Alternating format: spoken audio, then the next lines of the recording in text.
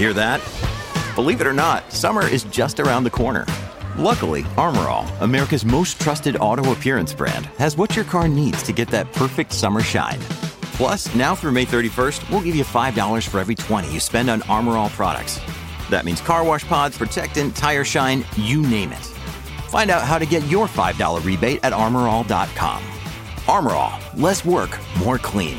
Terms apply.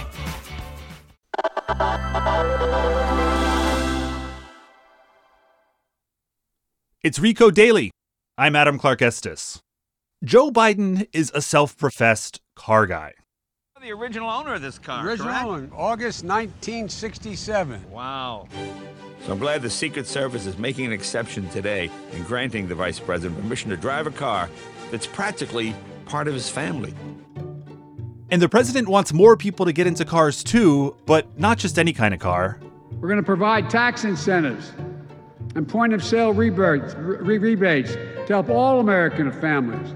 And the White House wants to lead by example. The federal government also owns an enormous fleet of vehicles, which we're going to replace with clean electric vehicles.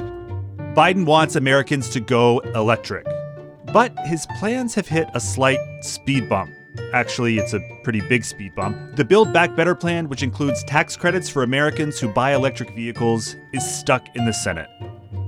However, there's no need to slam the brakes on America's EV future just yet. We might just need to rethink how we view electric cars. Neil Danesha, Vox's Science and Recode Fellow, is here to explain.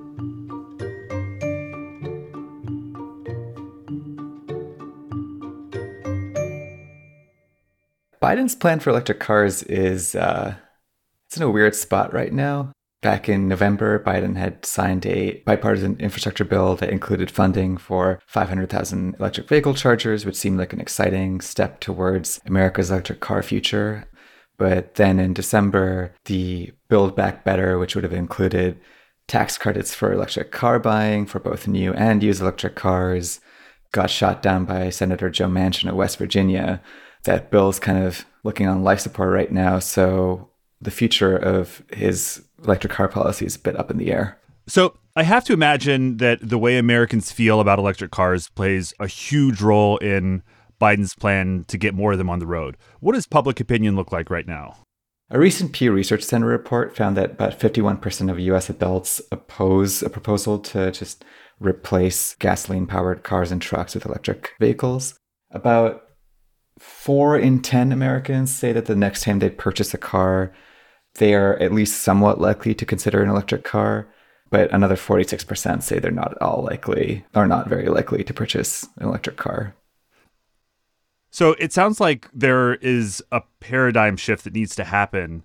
You said in your piece that instead of seeing electric cars as cars that have batteries, we might actually just think of them as batteries that happen to be cars. Why is this way of thinking important? It's important because the way we think about cars is just in terms of how they can get us from place to place. But a car battery can do so much more than that, because a battery can store energy, and energy can be used for all kinds of applications.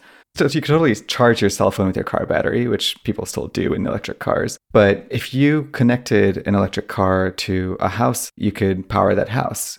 This is a thing that Ford has made a selling point in the F-150 Lightning. There's this concept called bidirectional charging, where they say that you can use the battery in the car to do the same thing that you might do with a generator in a storm, where you can draw on the energy in the car battery to power an entire house. And the reason you can do this with an electric car is simply because the battery is massive. Okay, you use this term bidirectional charging. Can you tell me a little bit more about what that means?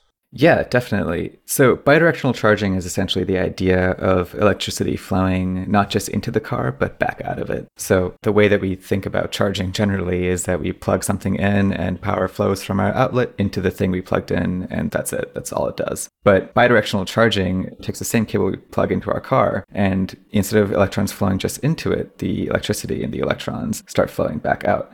And they can flow into the home that it's connected to, or it could flow even further out. It can flow into the grid that sends the electricity to the home and eventually to the car. And this could actually have a lot of implications. The electric grid in America right now is pretty broken, and there are lots of fixes that are needed. And EVs could even go a long way towards helping the grid just work a little bit better. If we enable bidirectional charging on a whole, the grid could, in a best case scenario, draw on the power from a parked electric vehicle in times that there's just not enough power coming from power plants or generators. It could use electric vehicles as almost like an emergency battery backup supply, not just for a single home, but for entire cities.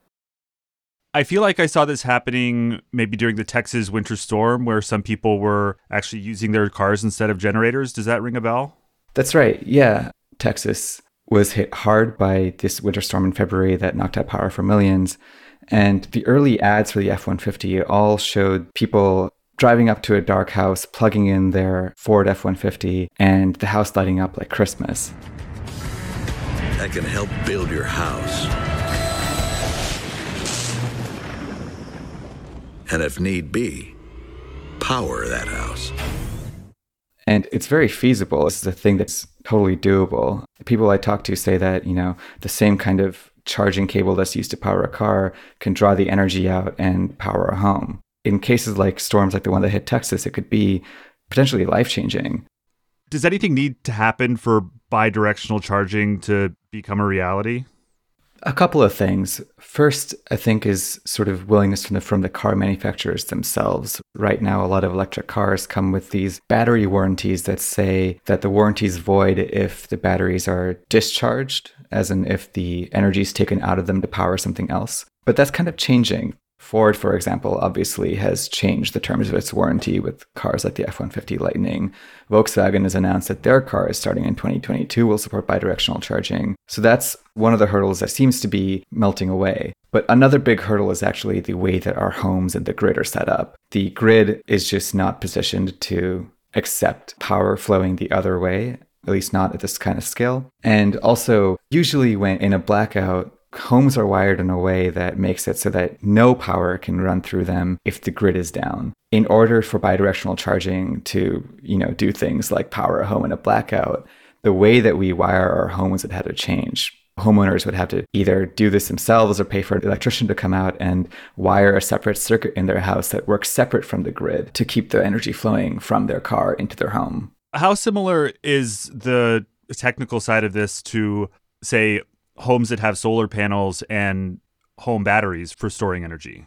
It's pretty similar, and actually they kind of have the same sort of hurdle. I talked to a professor at CU Boulder named Kyrie Baker who told me that most people don't know this when they buy solar panels for their homes, but in most blackouts, the solar panels just won't be able to keep the lights on because of the way homes are currently wired to work with the grid. If someone had a home that had a solar panel and a battery system that was already wired on a separate circuit, that would work great. Your car would work just fine with that. But most homes aren't necessarily wired with batteries connected to their solar panels. People put in solar panels thinking that they'll work on their own. And really, both the solar panel problem and the bidirectional charging problem would have to be solved with this sort of separate home circuit. And what would need to happen on a policy level to make bidirectional charging more prevalent, to make sure that homes are wired so that power could go both ways? So I think the biggest policy hurdle is just the way that electricity generation is set up in America.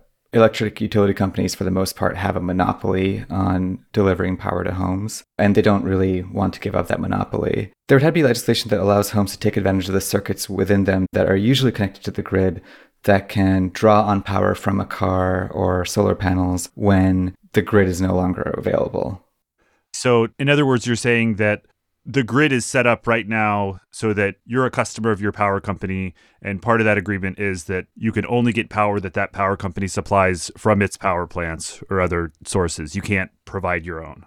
Yeah, so electric utilities essentially make it hard for you to use the infrastructure that already exists to provide power to yourself. You can invest in it. You can call an electrician to help you do that kind of setup for you. But it just takes a lot more sort of time and money than most people are used to thinking about when it comes to how they power their homes. So let's assume that the policy question is taken care of and that the power companies have agreed to change the way this works so that bidirectional charging is easy and open for everyone to use. What would it actually look like if there was widespread adoption of electric cars and everybody had this extra battery for their home? Not just when there was a power outage, but at any time.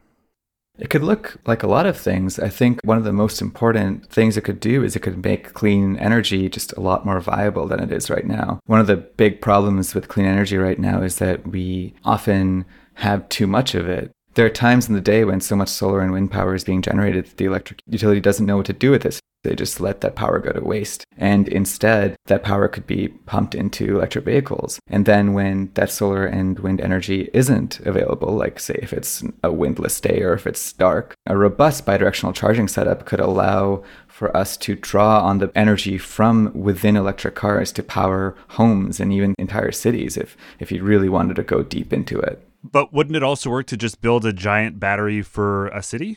Well, that would be expensive. And if people are going to be buying batteries anyway to get around, you'd be doing the same thing, just everyone would then also have their own little backup battery that could power their own home. It's also worth saying that, in a way, electric car batteries can be used to make that kind of giant battery for a city. I mean, there are companies that are taking used electric car batteries and making these storage facilities that can store wind and solar power and then send them out into the grid when they're needed. It doesn't have to be an either or, you can have both. That's something I was wondering about because I know that battery technology, or at least lithium-ion battery technology, is quite disposable. After a few years, your smartphone just won't hold a charge anymore. How much of a problem is recycling? How hard is it to repurpose these car batteries? Yeah, that's something that a growing number of companies are looking into. It's fairly easy to take a battery out of a car and put it into a rack somewhere and then just set that up to draw energy. The question of actually recycling the components of batteries is a much more thorny question that is still being researched. But it's also worth saying that, for the most part, the level at which we consider batteries degraded is when the battery is only able to hold 80% of the original charge. We see this in our smartphones and we also see it in our cars. But 80% of large battery is still a lot of energy. And even if that isn't enough range for a regular car driver, that's a lot of potential for energy storage. So looking toward the future from the reality that we're sitting in, what are experts saying about this in the long term? And how does this fit into the larger plan to eliminate fossil fuels for good? Everyone I've talked to is pretty optimistic. The umbrella term for this is vehicle to grid. If we really invest in this, it could go a long way towards helping us eliminate fossil fuels. It's worth saying that, electric vehicles aren't a magic bullet. Like if we replace every car on the road with an electric vehicle, but then we don't change our power generation to clean energy and we just power those electric vehicles with coal power, it's not going to do as much as we would like it to do. It might reduce the transport emissions, which are currently about 29% of American greenhouse gas emissions, but that could lead to an increase in fossil fuel emissions from power plants, for example, which are ramping up their generation to power all those cars. So the short answer is it could go a long way, but it won't entirely free us from fossil fuels unless we also look at all these other sectors. That makes sense. Well, going back to what's happening in the Senate, or maybe what's not happening in the Senate, if Build Back Better doesn't pass, what happens? Are we doomed? How big of a setback would that be? That's a really good question. It would be a setback in terms of the incentives available to Americans for buying electric cars because there were pretty large tax incentives in the Build Back Better bill. But car manufacturers overall seem to be embracing the electric future wholeheartedly. The two best-selling cars in America have electric versions coming out soon, the Ford F-150 Lightning, and GM just announced the electric version of the Chevy Silverado, which is also one of the best-selling trucks in America. It might be harder for Americans to afford an electric vehicle at the beginning, but I also feel pretty optimistic that as more EVs come out, we're going to start seeing more cheap electric vehicles, and that'll make it a lot easier for Americans to really think about electric vehicles as a viable alternative to gas-powered cars. Well, Neil, thanks for explaining all this. It's been illuminating. Anytime. Today's episode was produced by Victoria Dominguez and engineered by Melissa Ponce from Hemlock Creek Productions. I'm Adam Clark Estes. Thanks for listening.